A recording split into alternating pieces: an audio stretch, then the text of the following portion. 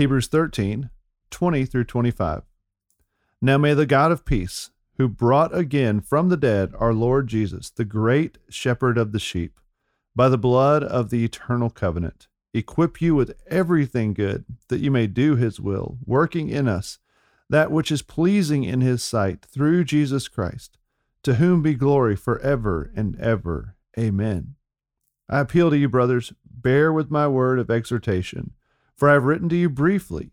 You should know that our brother Timothy has been released, with whom I shall see you if he comes soon.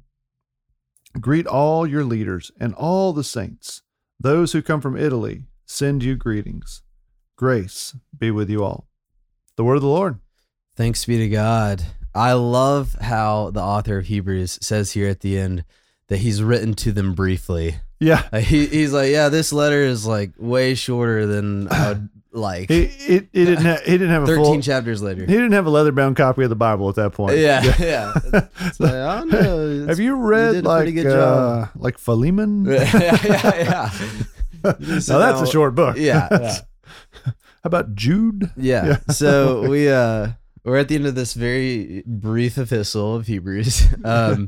And we've made it to the end, and it's been an incredible time looking at the preeminence of Christ in Scripture, how that shapes our faith, what faith even is, and how faith spills over into our everyday lives. And, we're actually going to be going through for the Advent series this year, like the 4 weeks leading up to Christmas and Christmas Day. We're going to be looking at Advent through the lens of Hebrews. So I love it. And how Jesus is greater than Moses. Jesus, like he is the greatest prophet. He is the greatest priest. He is the final king and the greatest sacrifice. So if you're just sick of Hebrews, then buckle up, because we got more. But it really is going to be really fun and powerful. So Thomas, we're here at the end. Got a beautiful benediction. Mm-hmm. Got some final greetings. What are your thoughts?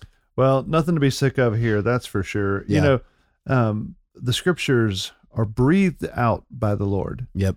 And so that's where we get the idea of inspiration. Mm-hmm. As the Lord breathed out these words, and the author wrote them down in, his own style and way. It's just fascinating here that how things are going to end. Well, how's it going to end? It's going to end with grace be to you all. Well, who gives grace? Well, that's Jesus. Mm-hmm. So it's going to end on a note of Jesus. Mm-hmm. And this last little section is going to begin with the peace of God. Mm-hmm. So the bookends here are, hey, the peace of God and the strength of Christ. Mm-hmm.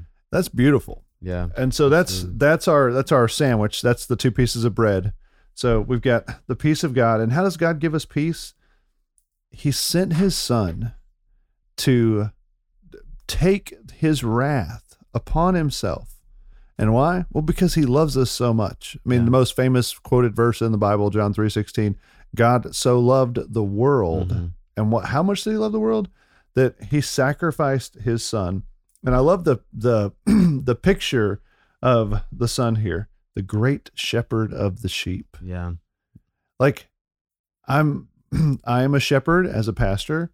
And I take that job very seriously, but I fail exponentially so, and then some, compared to the great shepherd who laid his life down for us. I just love that's just a really sweet and intimate picture of this closing. Yeah. There's, I love, when you get to the end of a book, and this is true of just like a novel, and it's true of books in the Bible. It's always really interesting to look back at how the book started and then reread how it ends, because normally there's something there. That's right. And the opening of Hebrews is probably my favorite opening of any book in Scripture. Long ago, many times, in many ways, God spoke to our fathers by the prophets, but in these last days, He's spoken to us by His Son. And he just begins to gush and talk about the glory of the Christ. And this is one of my favorite descriptions of Christ. Verse 3 of chapter 1, he is the radiance of the glory of God and the exact imprint of his nature. He upholds the universe by the word of his power. So he comes out the gate with just this immaculate, glorious portrait of Christ. And then he just begins plugging away at backing it up. Jesus is greater than the angels. He's greater than the prophets. He's greater than the priests. He's the great sacrifice himself, and he is king over all. And then where does it land? Our Lord Jesus, the great shepherd of the sheep. That's right. And so he's building up the glory and greatness of Christ and then bringing it back to a kind shepherd and a God of peace. And, you know, I think that is the beauty of this book.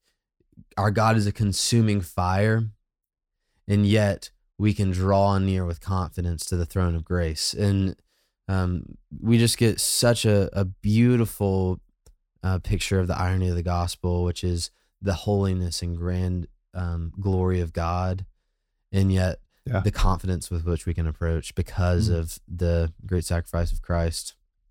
You know, we've been the last couple of weeks on Tuesday nights, we've been talking about the Trinity, and it's caused me to like re-look at a lot of scriptures to see, okay, I'm so used to like looking for Jesus, or when I see God, I just think like this big blurry picture, but you actually see a Trinitarian moment in this passage too. It's God who gives us peace. That's the Father. So often in the New Testament, when we see the word God, it's actually referring to God the Father. So the Father gives us peace. The Son saves us, gives us grace.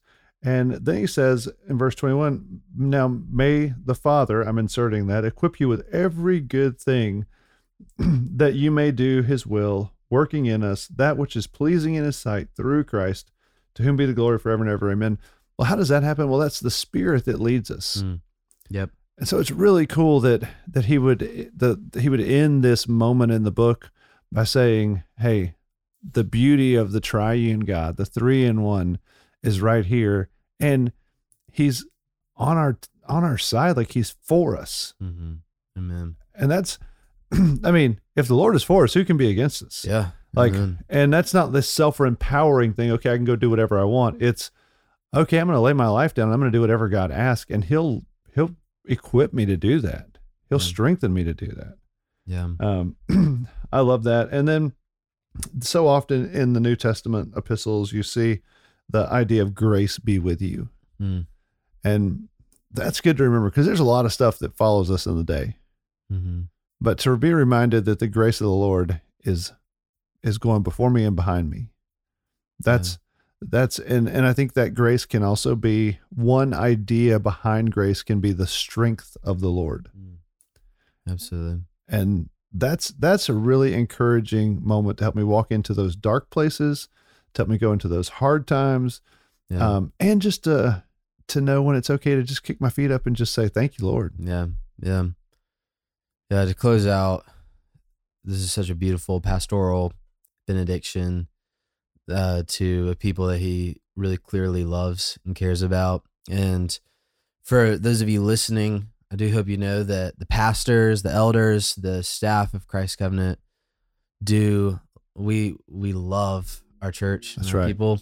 That's and right. we pray that you likewise are filled with the peace of God, that you're equipped with everything good to do his will. Amen.